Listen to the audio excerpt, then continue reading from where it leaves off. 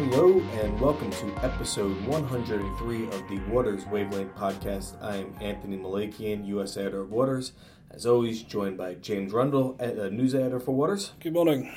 So, dreary little cold, snowy day. Well, not snowing, but the leftover remnants of snow here in New York City. And the North America's just been hit pretty hard these past couple of days with cold. Brass monkeys. Apparently it's been the coldest air on Earth has been passing through the northeast. Nice. It's been good. I've certainly felt it. I've lost my gloves. Yeah, I mean, I read my dad sent me a funny meme of a picture of the U.S. map with all the temperatures across it, and it said, Donald Trump's been in office for 1 year and he's already solved global warming. Good for a good laugh there. Yeah, we don't take things too seriously. So our colleague Mia is still stranded in Chicago. She's flying back from the Philippines. They had the diverter flight because of the storm here in New York City. So hopefully she'll be back in town for next week. She's not even getting back until tomorrow, though, is she? Hopefully tomorrow. It's still not locked in. So the airports are all closed? Well, it's now that they're opening back up, there's such a backlog, of flights going in, so they just can't get a gate, I guess, is what's happening. Yeah. I remember a few years ago being stuck at JFK for 5 or 6 hours, I think, because the pipes had frozen on the aircraft. It was that cold, so it's not good. So, never fly. That never happens on a train. That's all I'm saying. Yeah. You know, derails every now and again, but other than that, it never happens on a train. Because you can't quite take a train from the Philippines. Or Chicago. Take a long time. So we're going to talk... First up, we're going to talk a little bit about Mifid II, just some of the things that we've seen since the implementation date went live on Wednesday. And then I'm going to give you guys a little bit of a tutorial on these Women in Data and Technology Awards. I've been getting a lot of questions, so hopefully this will help answer some of those for you. So let's start off with January 3rd.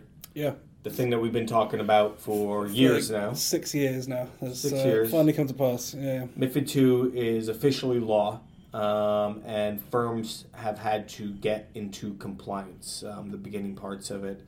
For you, what's the most interesting thing? I mean, it's all very real. I think that I stayed in contact with a lot of guys I've been talking to over the years, Mifid II over the Christmas period, just sort of saying, how's it going? You know, is everything locked in? And some guys are saying, yeah, we're pretty much there. The big banks pretty much were sort of, most of the team has done what they need to. We put the code freeze in later than usual, but it's still there.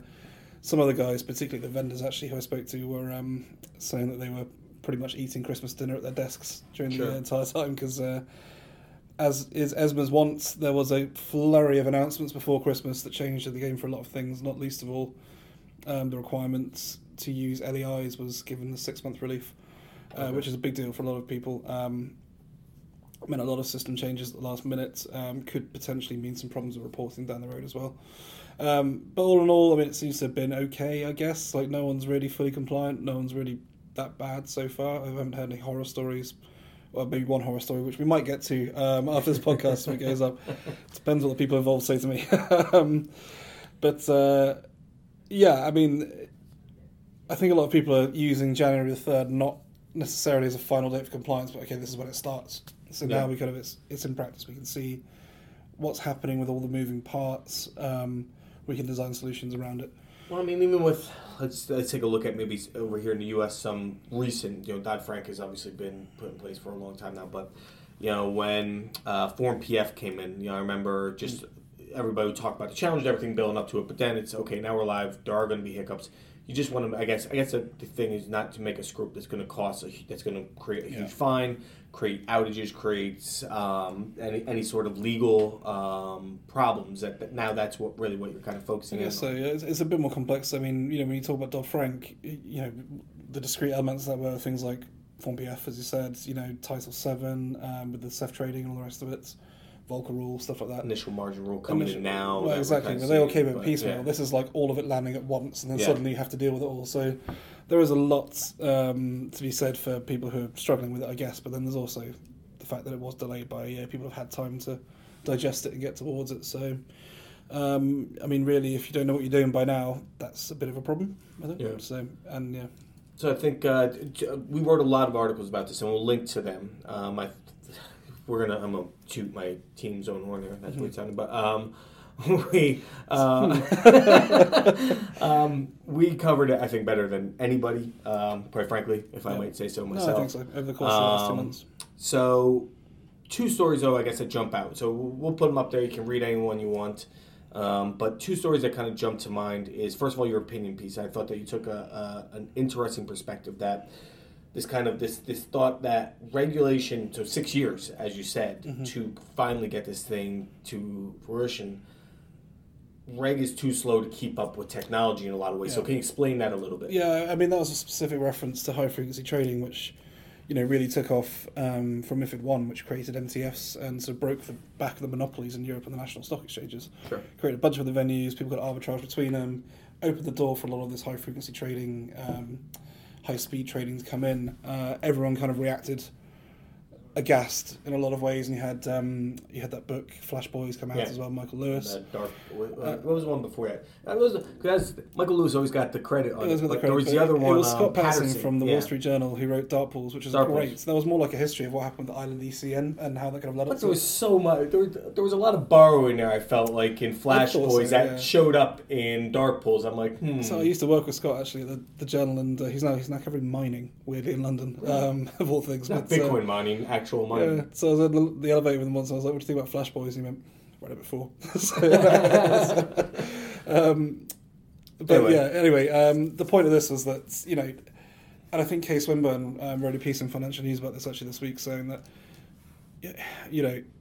at the time when a lot of these provisions were being put in place in Mifid II, HFT was the big bogeyman in the market, so everyone was concerned about it, everyone was, talking about how this is a major market structure problem that has to be solved.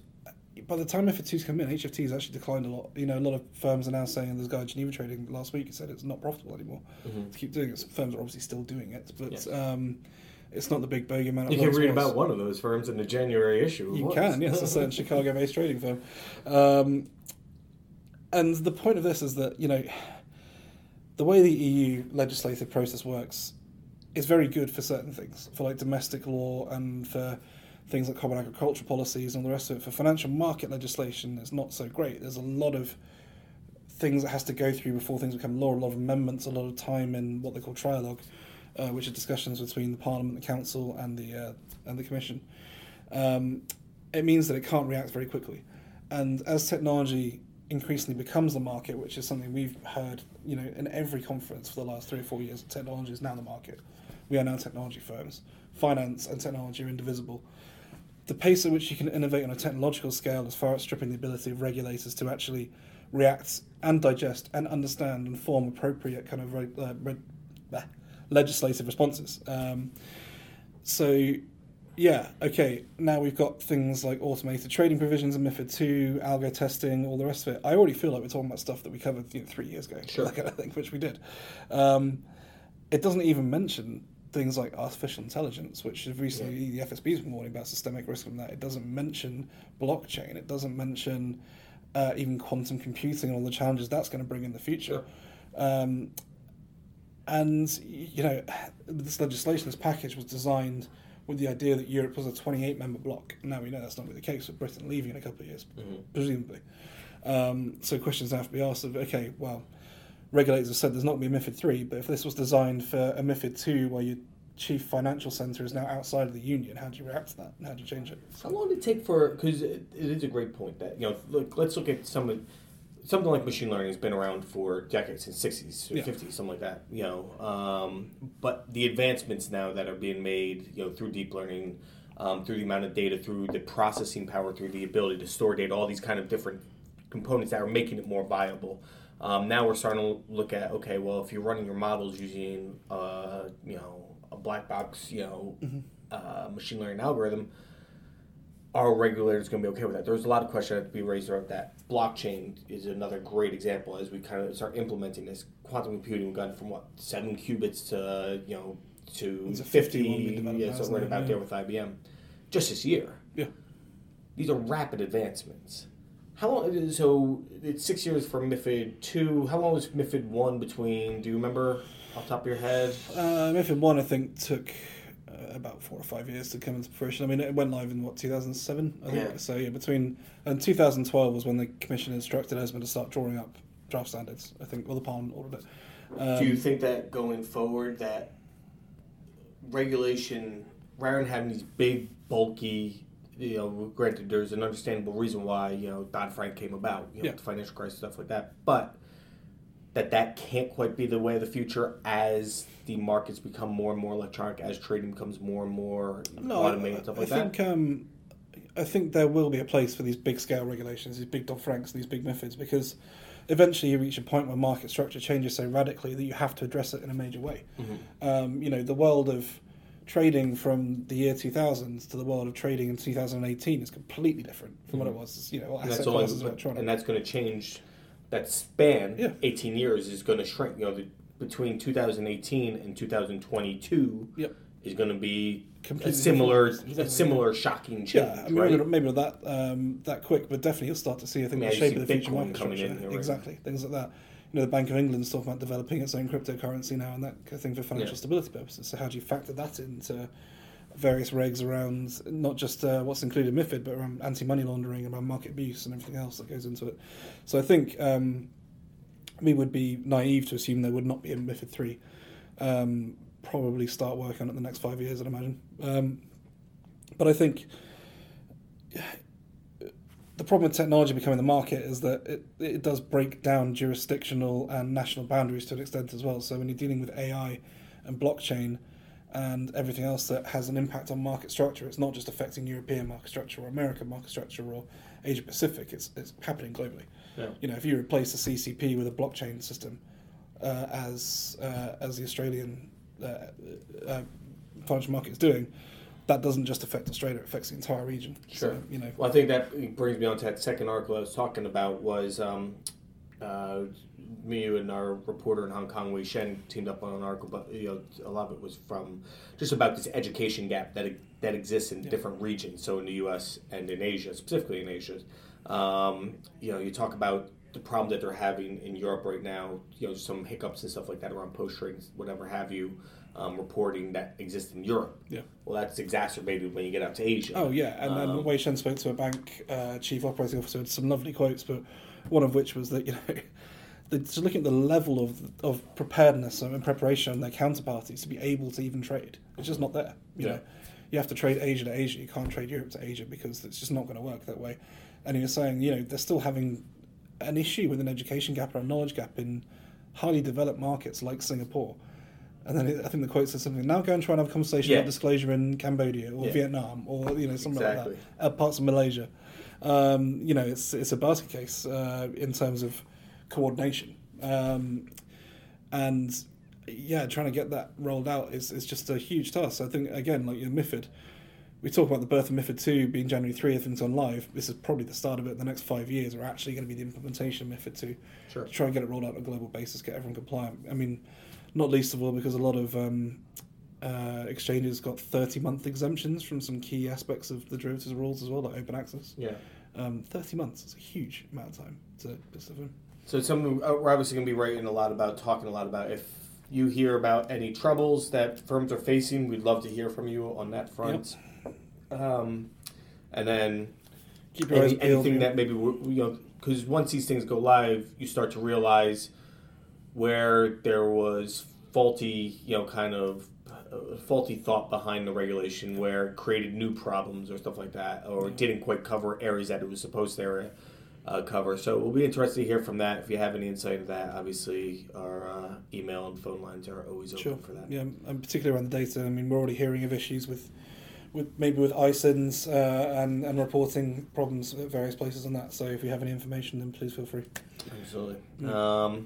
So, that's the big story coming back from, as most everybody head off on January 1st that didn't have to sit there working on Mifid II implementation. But so this week has been slow news-wise. Next week we kind of expect things to kind of start picking up again. So I wanted to take this time because I have been, while we launched the Women in Data and Technology Awards in the middle part of December, it was right before everybody was basically leaving. plenty of people priority left. I think we launched on like December 19th, something like that. Yeah, it was late in the day. So now we're kind of making the push, and so it is a tight deadline. January 19th is technically the deadline. I would put money on it that it'll be at least the Friday after that, so whatever. No bet. But for those of you asking some questions, I wanted to kind of go through, answer maybe a quick little FAQ right here for you. If ever you've entered the American Financial Technology Awards, the Sell-Side Technology Awards, or the Buy-Side Technology Awards, very similar process. It's 500 words. We want to hear about why this person deserves to be nominated, considered. What are some of the major projects that she's overseen? We have something like 18 to 20 categories, so figure out which one is the best. You can enter the person into more than one category where appropriate. And if you are a company, you can enter multiple women from your organization. In fact, we want to see that. We want to see the best of the best from the industry. So if you have 10 women that are working at your organization, let's see, 20, whatever that you feel each category there's a woman that you can point to, 100%. Yeah, and not just people doing their job as well. Like you want to hear about what sets them aside from other people in their industry. I mean, the most from judging the afters, the most successful entries are the ones that point to that kind of extra mile that people go in the way they kind of bring their own personality and their own influences to the table and make it work for other people. And it's not just a case of someone. They got given charge of this project and it was delivered on time and it was great and everyone was happy. Yeah. It's more a case of, okay, what else have they done? How have they mentor people, how they encourage people, that kind of thing as well. Yeah, you want to see results. You want to see, here's a project, here's something that she specifically oversaw, here's the result of it, here's how it's bettered our institution. Here's how it bettered something that didn't exist before. Here's we never would have thought to implement XYZ, but she brought it and saw it to completion, and this is why she deserves to be nominated. So that's key. Let's hear. Yeah, more than one woman from an organization. You can enter multiple women into a single cat. So let's say there's 3 women. You kind of eat your own a little bit in that one. I will say from going through a judging, kind of perspective, that can always be challenging because when you have a voting committee, sometimes I'll like one, you like somebody else. I don't know. That's always tricky, I think, but you're welcome to do it. Let's see here. What else? We want these to be capital markets, so, from the retail banking side, not going to care. We're not as strict, I don't think, in the past. We've, but we loosened it a little bit, especially when it comes to the buy side as well, where you tend to have to cross over a little bit of points. But our main focus is the capital markets and the institutional capital markets of that. Yeah. So ideally, so, but there are exceptions made, but just keep that in mind as you're putting this together. Even if that person works on the retail side, if you can make a case that what she did also helped out with something with a platform that is used by the asset management, capital market scene, whatever it is. You see it a bunch with, institutions that have big institutional and big retail presences, like the CTOs and stuff often. Mobile banking, stuff like that. A lot of stuff bleeds over then into common other platforms, places. all the rest of it, right? Yeah. Sure. Let's see here. I'm trying to think if there's any other kind of big questions that people have been asking about. 500 words. No, you put everything in a 500-word document into the space, so there aren't any attachments or anything like that. Yep. And I think that's about everything. Yes, the usual rules apply. So submit. Try not to ask us, whether we got it or whatever. We can't tell you. We don't have access to that until submission. I don't see any entry until the entries have closed and we're actually judging them. Yeah. So can't help you out with that. If you do have additional questions that I'm not answering here, we have my email here, or give me a call 646-490-3973. But all that information's online. Or I'll send Victor Anderson, can help you as well, our editor-in-chief. He's now back from Cape Town, South Africa. Yes, after what seems to be a idyllic and lovely photos posted on Twitter. You said a photo of his room was overlooking the ocean there or something. And we're sending him pictures of us back breaking work, shoveling snow, which probably leads on to the final point. Which leads to my final point, James. I got to get a little something off my chest here, okay? So I've been living in New York City for now 12 years. Same place in Williamsburg. Got there when it still wasn't so bad, and fortunately, my rent hasn't gone up. It's rent stabilized, even though it's not rent stabilized. It's fantastic. I'm a lucky guy.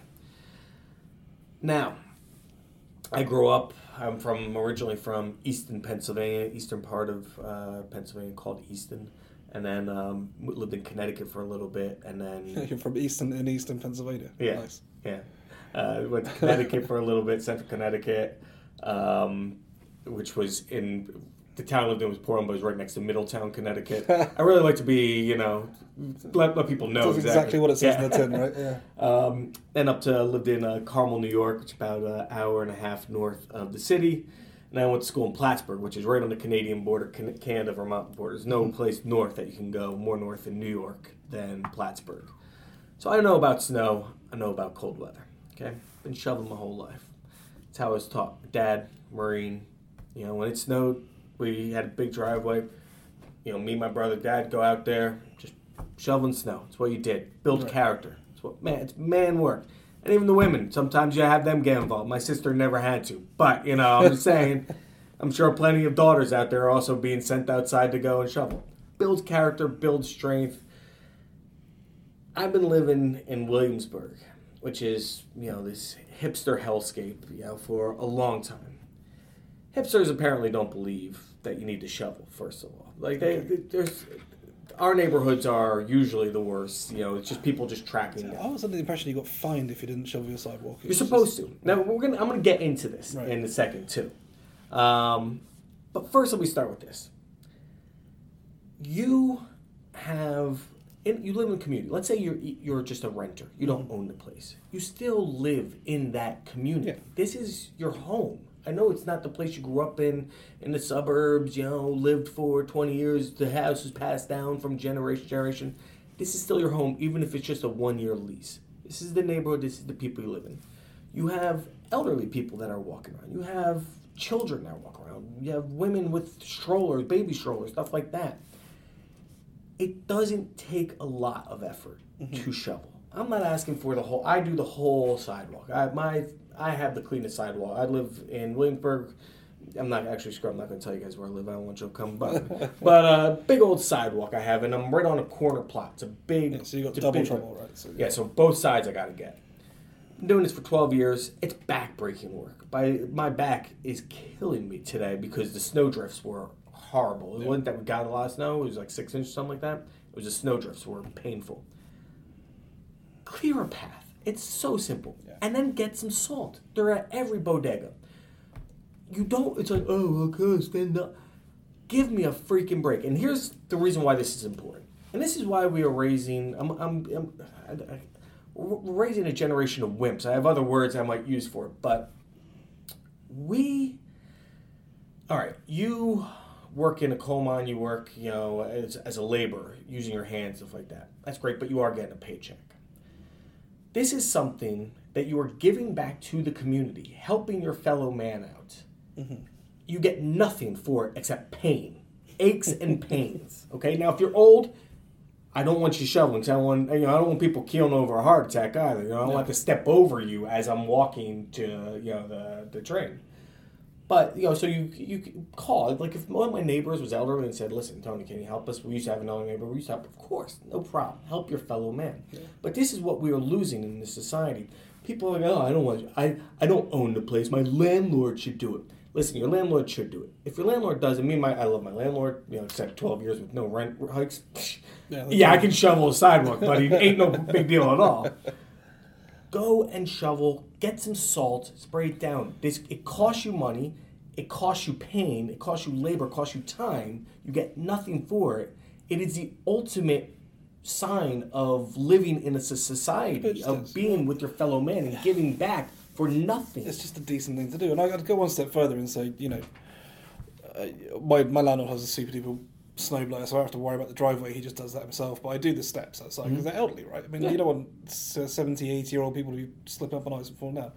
If you live in a place where climbing over them is tough, Exactly, it's exhausting, and they lie there until the summer, and it's awful. But if you live in an area where I live, which is a very, I'd say, elderly majority area, go and shovel your neighbour's steps as well. The guy next door, that kind of thing. Help out.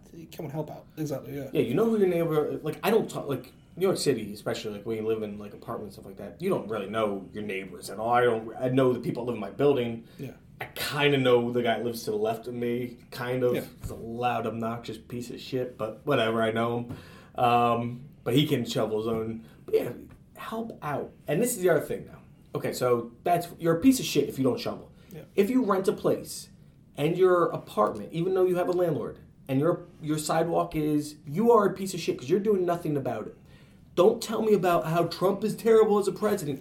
These are the little things. These are the things that really drive me insane. People talk about Trump is ruining America. And he is. I'm with you on that. But you know what else is ruining America? You freaking little piece of shit. Go and grab a shovel and help out. It's $5 to CVS. Exactly.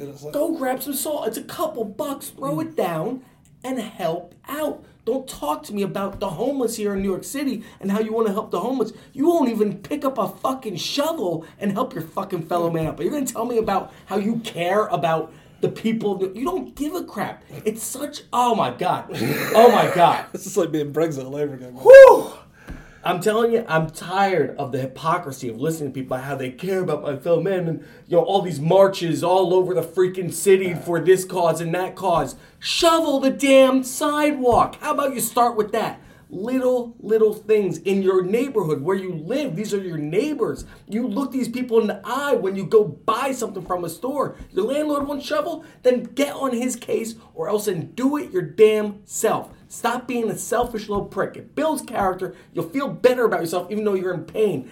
And even if you don't feel better about yourself, at least you're not a piece of shit. Until your sidewalk is shoveled, you're a piece of shit. So if anybody has any ideas of how I can link trade reporting to shoveling snow and get Tony this wound up about it, I'd be really happy. Oh yeah, I need to start my own magazine about shoveling. Which brings me to part 2 of this, as you mentioned. Right. There is a second part. Yeah. Why does this city? There are laws, there are statutes that say that you have to shovel. If you're a business, you have to shovel. If you are a private, your landlord has to shovel for you, or set up, where he has somebody come and shovel. Why are whoever is in part, I'm not sure which department this falls under, I should probably research that a little bit, but just go door to door. Here's a ticket. You start handing out $100 tickets. It's part of the sanitation, isn't it? Yeah, probably, yeah.